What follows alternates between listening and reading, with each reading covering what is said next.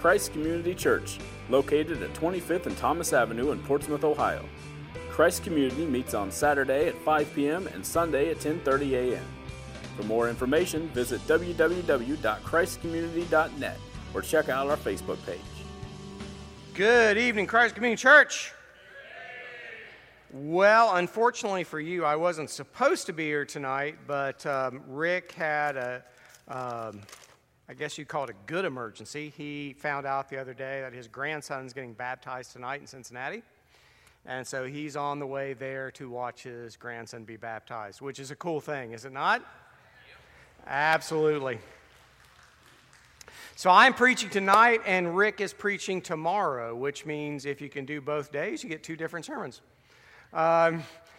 So I just kind of threw this together at the last minute, so it'll probably stink, but be nice to me, all right? I've spent 5 hours today at Shawnee State doing the invocation there, and they were afraid of inclement weather, so they split a 2-hour graduation into two 1.5-hour graduations with an 1.5-hour break in between, and so that's what I've been doing today. So, and in between that, I'm trying to throw together a sermon. So, if you were listening, the theme song you just heard was from what movie? The Godfather. Very good. Some of you are cultured here. The rest of you should be ashamed of yourself. The Godfather. Now, why did I pick The Godfather? The Godfather is one of my favorite movies of all time, and according to most critics' lists, it is one of the best movies of all time. And here's a few things you may not have known about The Godfather. The Godfather was one of those things that happened, and became a success, even though it shouldn't have, because it was a mess. It was an absolute mess. The novel came out, it was a hit, Paramount Pictures bought it, and all of a sudden they tried to rush it into production. They had a first-time director, Francis Ford Coppola, had never really directed a major motion picture before. They picked him because he was Italian. And it's about the mob, so they figured, of course a New York Italian must know about the mob. So they hired him for it. And then the studio tried to hire, this is true, they wanted Orson Welles to play the Godfather. They wanted Robert Redford to play Al Pacino's role. In the absence of Robert Redford, they wanted Ryan O'Neal. Can you see either of those as a New York Italian? But that's the way Hollywood thinks. And then when Francis Ford Coppola wanted to hire Marlon Brando to play the Godfather, the producer, Robert Evans, said, absolutely not. That guy's crazy. He's absolutely crazy. And he was. And he proved it by showing up on the set. He decided that he needed a draw. So he packed cotton in his mouth to talk. And then if you remember the opening scene where he's petting a cat, that cat was a stray cat he picked up off the set and just started stroking. And then, to make matters worse, he would moon everyone on the set during dramatic moments to try to crack them up, which kept delaying, the movie. That's what Marlon Brando would do. That's The Godfather. But studies have been done about why is it that The Godfather was such a huge success. There's violence and there's drama and there's all that kind of stuff. But at the end of the day, what they boiled down on when they studied it was, the most fascinating thing about The Godfather was family. It's all about family. And it's about family we can relate to. If you think about The Godfather, what have you got? You've got a distant father. You've got a mother who almost says nothing. How many lines does the mother in The Godfather have in The Godfather 1 and 2? Almost none. Yeah, she's almost completely silent. And then you've got the bully oldest brother, and the next brother, Fredo, is an idiot wimp. And then you've got the really bright kid, Michael, who's afraid to say anything until he's older, and then you've got the daughter, because she's not close to the father, who's loose and all the other kind of stuff. It's a dysfunctional family, and it's a family we can all relate to because we've seen it. We know it. Family is one of the most determinative factors in who we are. Family largely determines who I am, who you are, family is such a huge factor in who we are.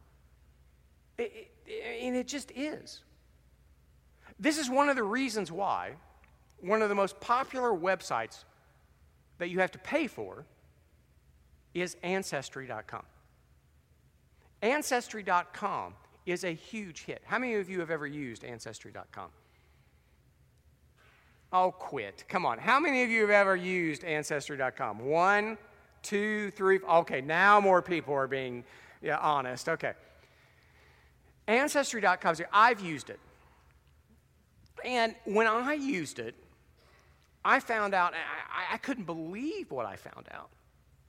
One of the things I found out, and I use this, I'm not going to use it again tonight. I've got an image, but I found out that one of my great-great-great-great-great-grandfathers was named Moses Rawlings. First Rawlings to be born in America. Perfect name for somebody born in America first time, right? Moses Rawlings. He was a farmer in Virginia. He was next door neighbor to a guy named Patrick Henry. And he was a colonel under George Washington in the American Revolutionary War. His son also fought in the Revolutionary War, became friends with a guy by the name of Simon Kenton, who was friends with a guy by the name of Daniel Boone. After the Revolutionary War was over, they went and established a number of small villages, including one place called Fort Rawlings, in this brand new place called Kentucky, which is one of the reasons why I and all the other who are going to heaven are UK fans. And they established this fort. Now, let me ask you something. You go through Ancestry.com. You find out that one of your ancestors was a hero of the Revolutionary War. Does that change anything in you? Does that make you more connected to this country or not? Of course it makes you more connected to this country. You're part of the founding of this country. Your ancestors are part of the founding of this nation. Then you find out that one of your ancestors helped establish the Commonwealth of Kentucky. Does that make you feel more favorable towards Kentucky? Of course it does. Especially if you're saved. You go on, you find out more and more about your ancestors, and what does it do? It changes you, for the better or for the worse. One of the things that I look out for, I began to look out for, was this. When I began to go through Ancestry.com, and then I also got a hard copy of Ancestry that my great uncle did, just going through records in Kentucky courthouses back in the 1950s after he got home from World War II, was that going through the 19th century in Kentucky, my ancestors were either Christian church preachers or they had stills out in the forest, or they were both. And I began to look through this, and I'm like, there's a lot of liquor in my ancestry, and it's not all good. And so I began to, when I was a lawyer, when I was a full-time lawyer, it was regular practice that at 6, 7 o'clock at the law firm, the drink cart would just come open, and the scotch and bourbon was there, and everybody would drink. Then I started going through my ancestry, and I'm like, I'm not sure if I should touch that stuff, because my ancestry, my family relationship with liquor is really not that good, and maybe I should just stay away from it. And so you begin to learn these things, and it begins to form you. You begin to actually change who you are based upon what you know about your past. Family has that kind of power in your present. Your past, the more you know about your past, the more you know about your present, the more you know about your future, has a great deal of impact on who you'll be. It just does. You can't avoid it. Family is that powerful. Now, why do I bring all that up? Why do I bring the Godfather up? Why do I bring family up? Because it has a lot to do with what we're talking about. We're going through 1 John, and tonight we're getting to 1 John 3. And we're going to run through 1 John 3 and go through about 12 verses tonight. If you could throw the first one of those up there, we'll go ahead and start. All right, now remember that this is John. This is who Jesus himself called his beloved disciple. John was one of his best friends. Peter and John were two of Jesus' best friends when he was here on earth. John wrote the Gospel of John, 1st, 2nd, and 3rd John, and the book of Revelation. And here he goes. He says, "See what great love the Father, that's God, has lavished on us, that we should be called children of God." Now, this is a big deal at the time. To be a child of anyone at this time takes one of two things. The first is, obviously, that you're born of that person. But the second is that you're adopted. Now, if you were adopted in the first century, you had the exact same rights as someone that was born of you. There was no difference. In fact, Julius Caesar, before he died, adopted his nephew. His nephew would go on to become Caesar Augustus, one of the most powerful men in the history of the world. And he became that because he was the adopted son of Julius Caesar. Throw that back up. And this is what we are. Now notice that. And this is what we are. We are children of God. What Scripture tells you is, no matter what you think of yourself, no matter how you define yourself, you may define yourself many ways. Mother, father, brother, sister, this occupation, this hobby, that hobby. John says, this is who you are. You are a child of God. That is who you are. Though I'm going to argue tonight, we don't see it. And we don't see it, I know, because we don't act like it. The reason the world does not know us is that it does not know Him, the Father. That's who he's talking about. It does not know the Father. That's why it doesn't know us. We're to reflect the Father just as a child is to reflect the Son. I feel really sorry for my son because he looks just like me. God bless his heart. He is, with the exception of the red hair, he is a carbon copy of me. This is what it means. When the Bible talks about the image and likeness, it talks about you can see it. You can see it. You can see that reflection. You can see that. Those of you who are parents have seen it. You've looked at your child. You've seen it in their eyes. You've seen it, some little thing there. Maybe a laugh. Maybe you see it there. That's me. And yet we're supposed to be that for God to the world. Dear friends, now we are, there it is again. And when Scripture repeats itself, pay attention. We are children of God. And what we will be has not yet been known. That one day we will be like Jesus Christ in His resurrected body. That's going to blow you away. You're not even going to understand what that's going to be like. But that's our future. That's where we're going. And I'm going to argue in a minute that knowing where you've been, where you are, and where you're going has incredible power. But we know that when Christ appears, we shall be made like Him. What John is saying, for we shall see Him as He is. What John is saying there is one day we will be like Jesus Christ. For those of you who have come to faith in Jesus Christ, one day when He returns, and we don't know, I don't care what the TV preachers say, I don't care what the radio preachers say, we don't know when that will be. No one knows. Only the Father knows. Scripture is very clear on that. But one day, the trumpets will sound, Jesus will appear, and then those of us who have been faithful to Him, those of us who have placed our belief in Him, our trust in Him, we will be made just like Him. And if you've read the Gospels, you know that the way He was when He was resurrected, He was physical, You could touch him, he could eat. And yet the Bible says he was glorified in the sense that he would never get older, he would never die. He had that physical body for all eternity. And one day we will have a physical body for all eternity. And all those you have loved who have faith in Jesus Christ will have that body. And you will see them. And you will know them. And you'll be able to touch them and eat with them.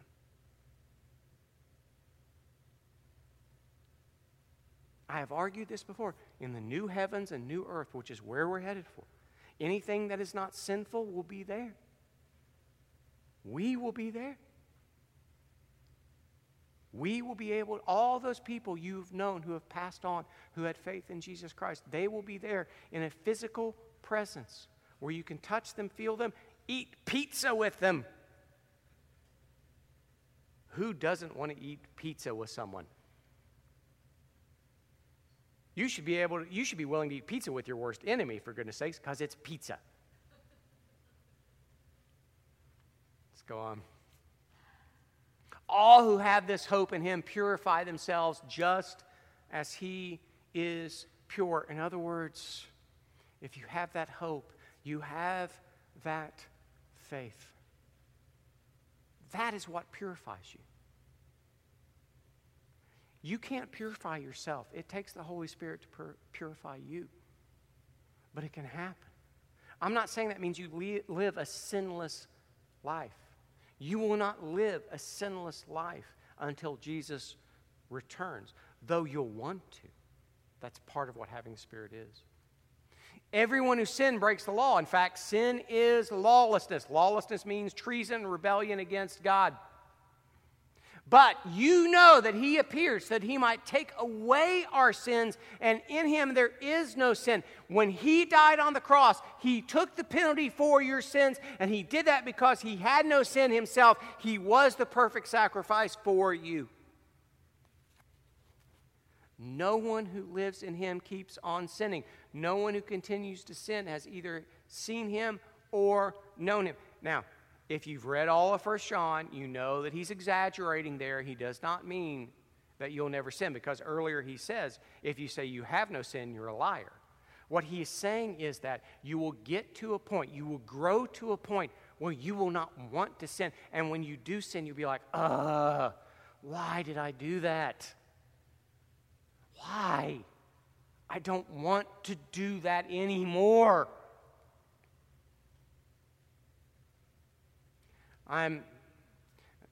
Dad has slowly been giving me responsibilities, and one of the things I've decided to do is that in the next couple years, I am bringing in a guy by the name of Craig Gross. Now, other than having an unfortunate name like Craig Gross, he runs a ministry called XXXchurch.com.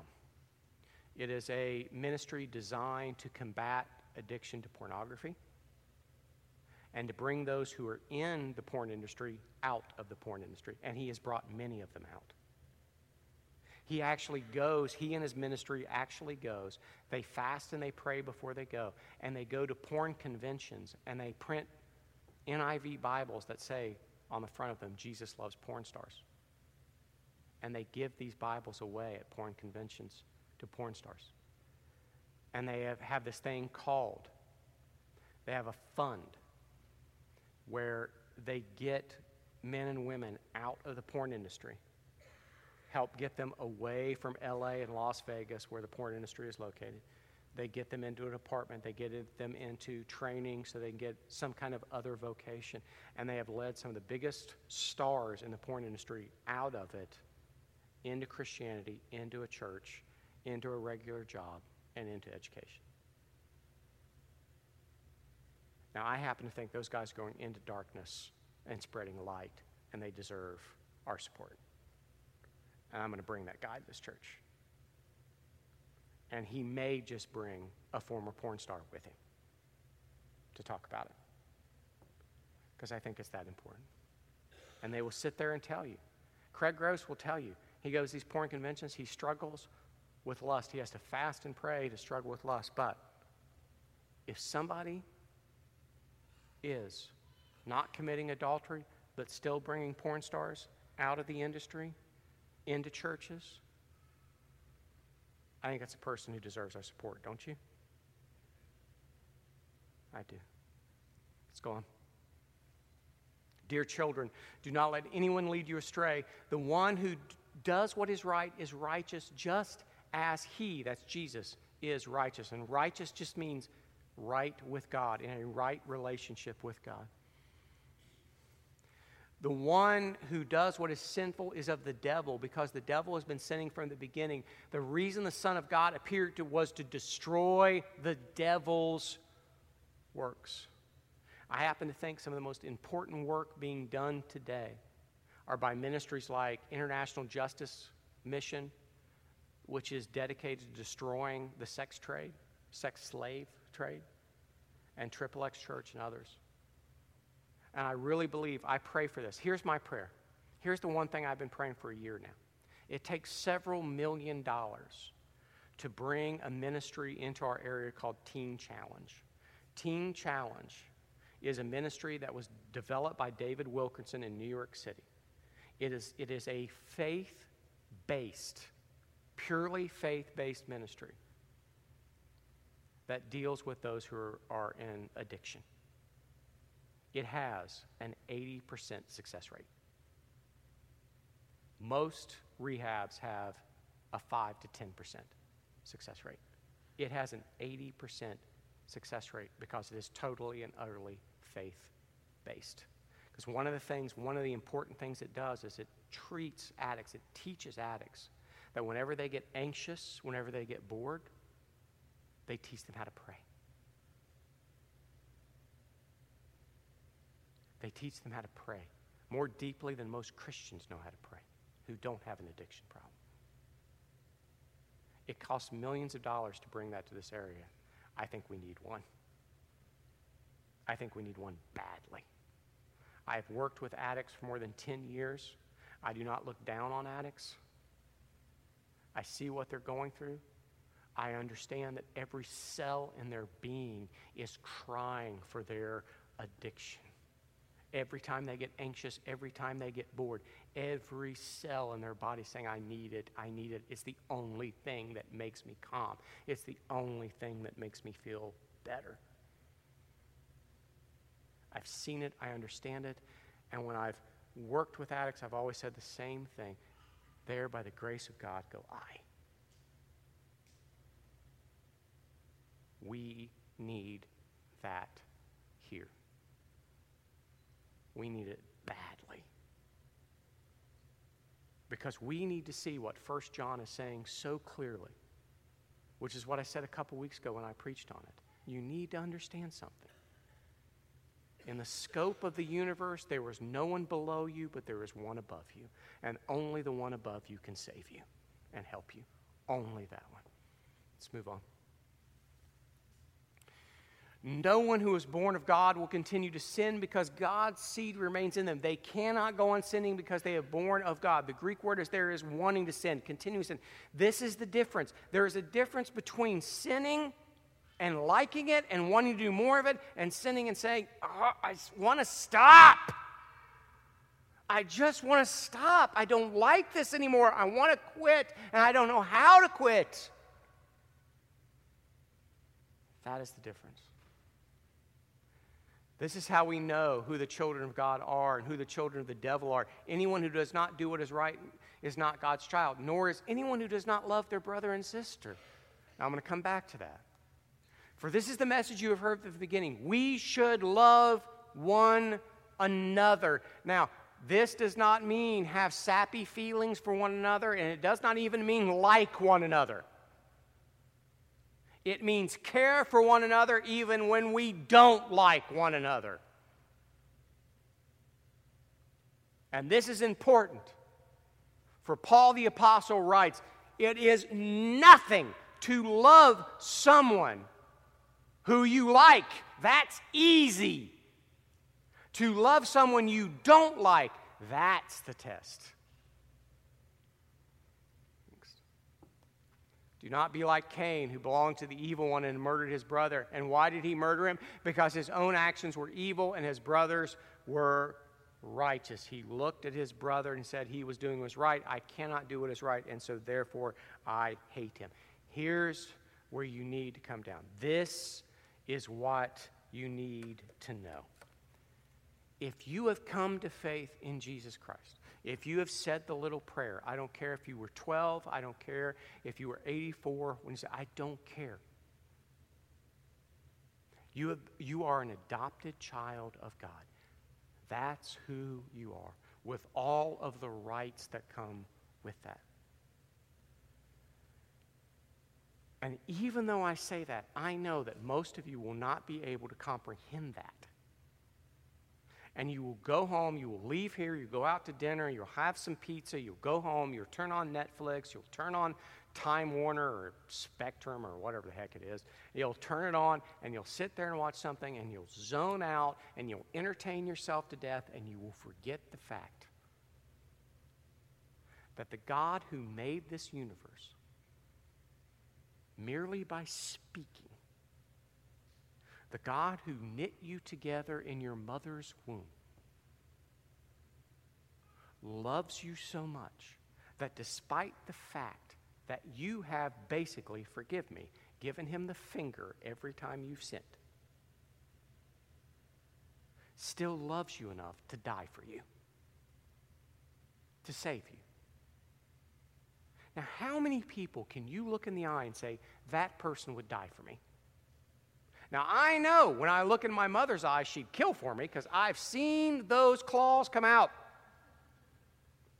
I know my mother would kill for me. I know when I was a teenager, my father would have killed me if he could have gotten away with it. He used to tell me I wasn't worth a bullet. But how many people can you look out and say, they would die for me? You don't know who would die for you. You don't know if your spouse would die for you. You don't know if your parents would die for you. But here's the thing. God, you know God would die for you because he already has.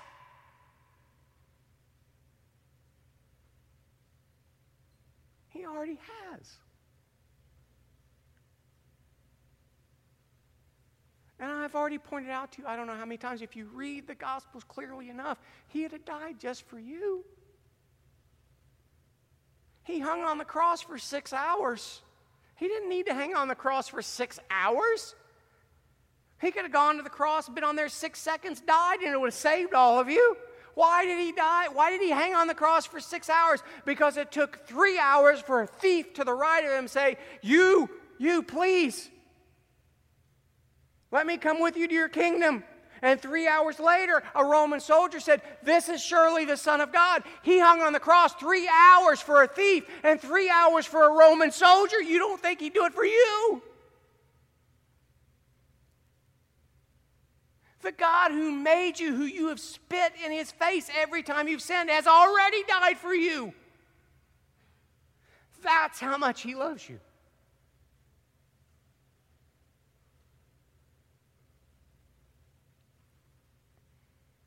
He's your Father. This is your Father. This is your King. This is your brother. We call each other brothers and sisters in Christ, even though it is weird to the outside world. It's weird. Hey, brother. You say that to a fellow Christian in church, that's fine. You say it outside church, people think, what? They think you're a weirdo. You can say bro, because everybody says that. But if you say brother or sister, they think you're nuts. Because it doesn't make any sense to them. Because they don't understand. What they don't understand, and the reason why, in fact, the Roman Empire accused the early church of being incestuous because they called each other brother and sister, because husband and father called each other brother and sister. And they did that because of this teaching that God is your Father. And that makes you all children of God. And if you're all children of God, then you're all brothers and sisters in God. That made no sense to them. And it's not going to make any sense to the world. Never.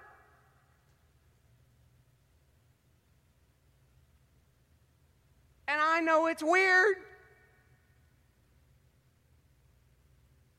Don't go home tonight and get in bed with your spouse and call her sister. That's weird.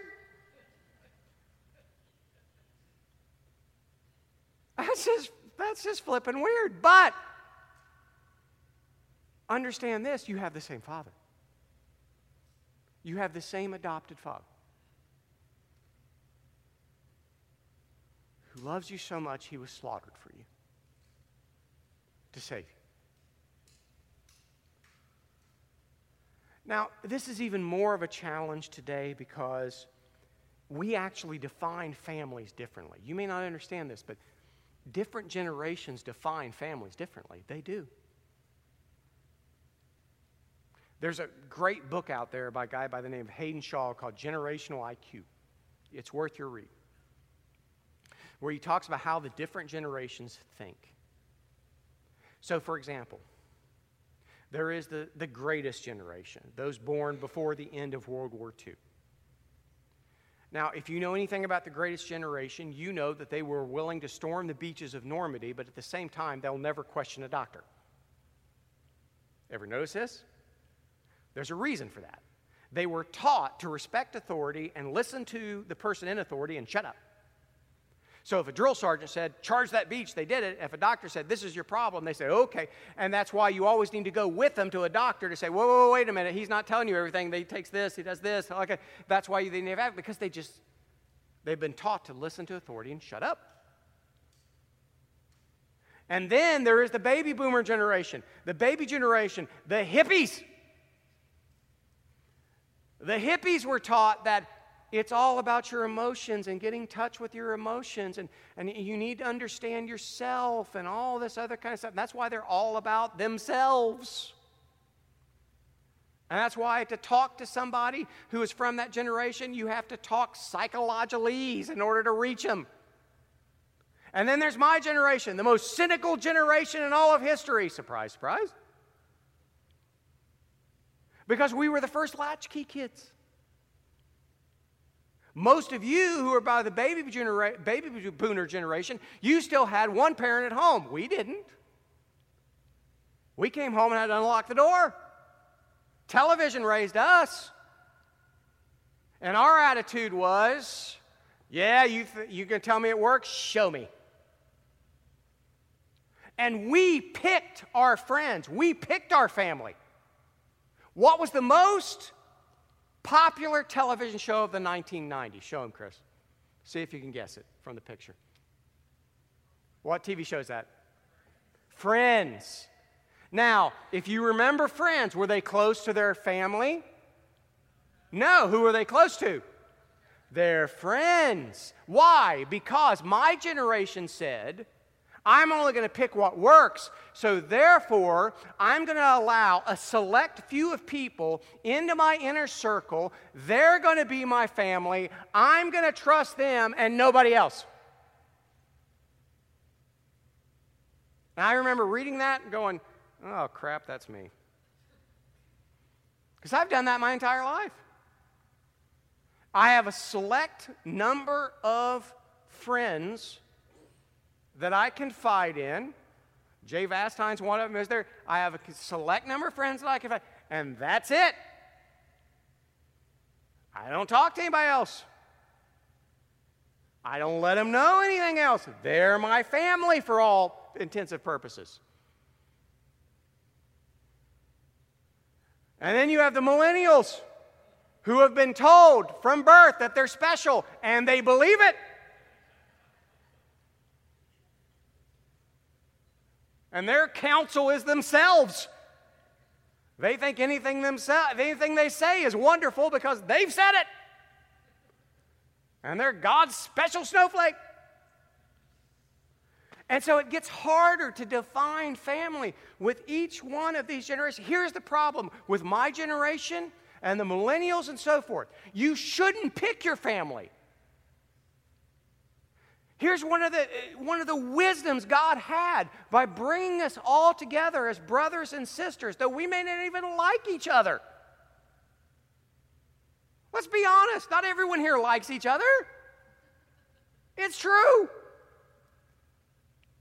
Some churches are only kept together by lack of communication. You can't choose your family. I wouldn't choose most of my siblings. I'd fire most of them. But I can't. And I've had to live with them. When I ran away to L.A., the one problem I had with going to Hollywood is I had a brother there. And I didn't really like him. But it's kind of hard to ignore the only person you know in a large city that's your brother.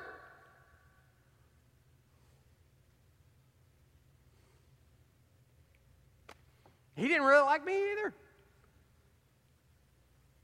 But we were brothers. We had to put up with each other. The thing about a family is this.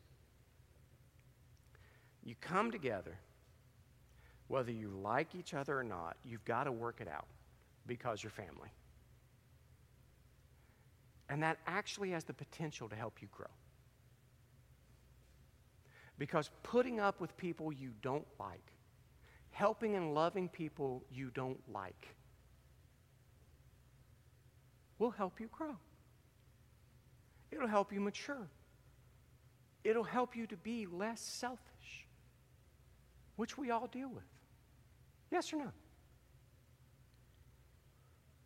This is what it does. I don't struggle with dealing with my friends because I like them.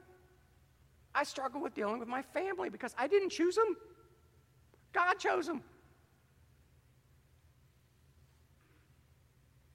And it's the same thing with your church family. When you all accept God as your Father, and you all see each other as brothers and sisters who you will spend eternity with, then and only then can you deal with each other. Otherwise, you'll bail. There have been people who bailed over this church the last year because they didn't see it that way. They just didn't. They saw it as, I don't like him, I don't feel comfortable, bah, gone. Now, you want to show me in Paul's letters where it says, the moment you feel uncomfortable, you go find someplace else. He doesn't say that. He says, the moment you feel uncomfortable, suck it up, buttercup. That's the way it is. Being around family members that you don't like is the only way you grow. It really is. And here's the thing. Once you get used to that, you will find that a lot of the people that you didn't think you liked still have a lot to teach you. Because they've been through a lot of things you haven't been through, and you need to know. It's the way it is. I just turned 45 last weekend. That's young to some of you. It feels really old to me. At 45, I appreciate my parents a lot more than I did at 25. They're in Uganda right now. I don't know how they have the energy to go to Uganda at 80 and 78. Dad's going to turn 80 in September. Mom's going to turn 78 in December. They don't seem to realize they're at that age. They just go, go, go. They work 60 hours a week. And I've learned from them more now than I did then, because I've learned to accept that. There are things they do I don't like. There are lots of things I do they don't like. But I've learned a lot from them. A lot. I'm learning more every day. They're not perfect. But I still learn a lot from them. And one of the things Dad has taught me over the last couple of years, and this is controversial, and this may tick some of you off, but Dad and I tick a lot of you off. He told me a long time ago, he said, son, this church will not thrive until we have primarily focused on reaching out to men. He said, now that's not because he's sexist, that's not because he doesn't want women to be here, it's because he said, he looks and he sees men today not being Christian men. That's one. Two, he said, if we get Christian men, the women will follow. And he doesn't mean that in a sexist way. He just means it this way. If you ever think about this, ask a man to hold your purse in a mall. Does he want to do it? He might do it to make you happy. He doesn't want to do it. Ask a woman to grab a hammer. She'll do it. Women will follow men who are Christians. And by Christian men, I mean men who would die for their spouse.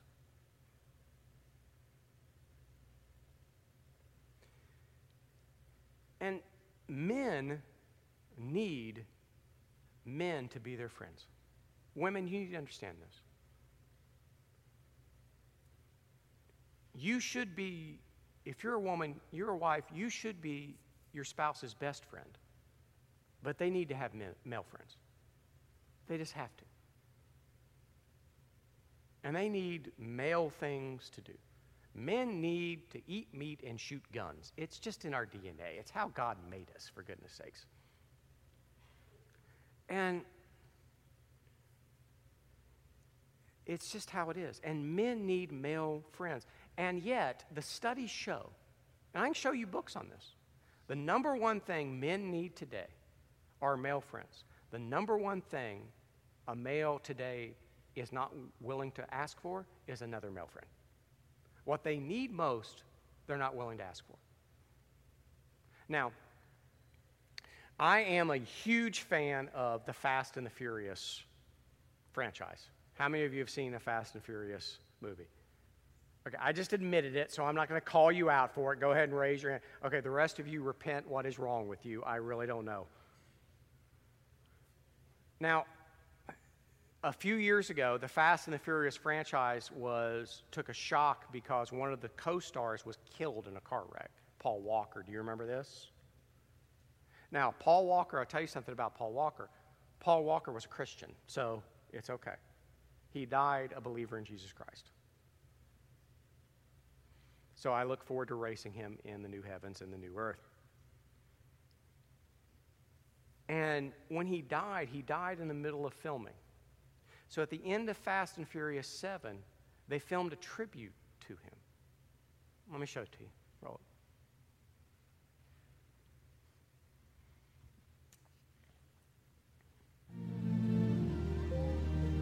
it. You aren't going to say goodbye?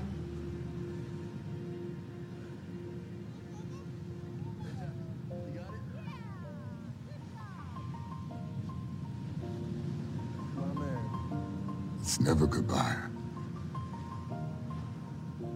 It's been a long day without you, my friend.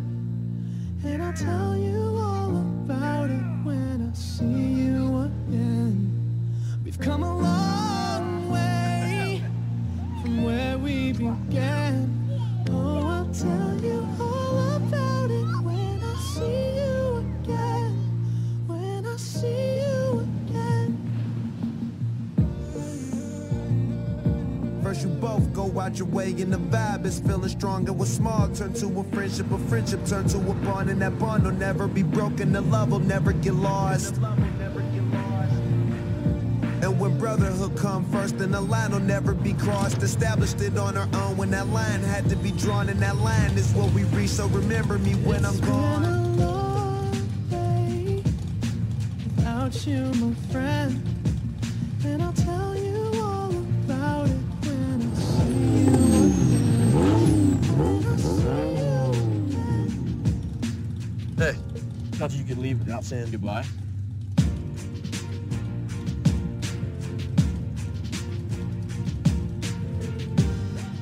I used to say I lived my life a quarter mile at a time. And I think that's why we were brothers. Because you did too. This is your car. My car?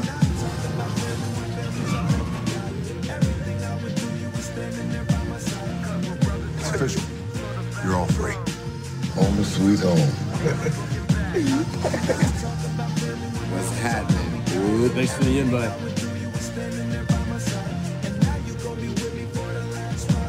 I'm gonna go for a drive. No matter where you are, whether it's a quarter mile away or halfway across the world. We all change, we all grow, a new lane. The most important thing in life will always be the people in this room, right here, right now. Salute me, familia. Started out small to a real bond. I watched people in the movie theater. I watched grown men, bodybuilders, tear up at that scene because they knew what good friends, truly good friends, Paul Walker was with Vin Diesel and how that was an authentic farewell to his friend. How would the world react in a world that needs friendship and needs a father if they saw that in us? If they saw that kind of love in us, if they saw how much we loved each other as brothers and sisters, how much we realized God's our Father, how would that world react? And it could be a lot different. Let's pray. Father God, thank you for this day. We thank you for all the graduates from Shawnee State today. We thank you for the freedom to come together, and we ask that you just be with us and help us to know you as our Father and each other as our brothers and sisters, and to support each other and love each other as such, and to show the world, in a world that's dying for true family, dying for people who would die for them, you would show it in us so they could come to know you. In Jesus' name we pray. Amen. Hey, you're free to go. God bless you. God goes with you. Please be generous with the less fortunate as you go. If you're a first-timer here, wait for me. I'll meet you back at the first-timers table. Christ Community Church, located at 25th and Thomas Avenue in Portsmouth, Ohio. Christ Community meets on Saturday at 5 p.m. and Sunday at 10:30 a.m. For more information, visit www.christcommunity.net or check out our Facebook page.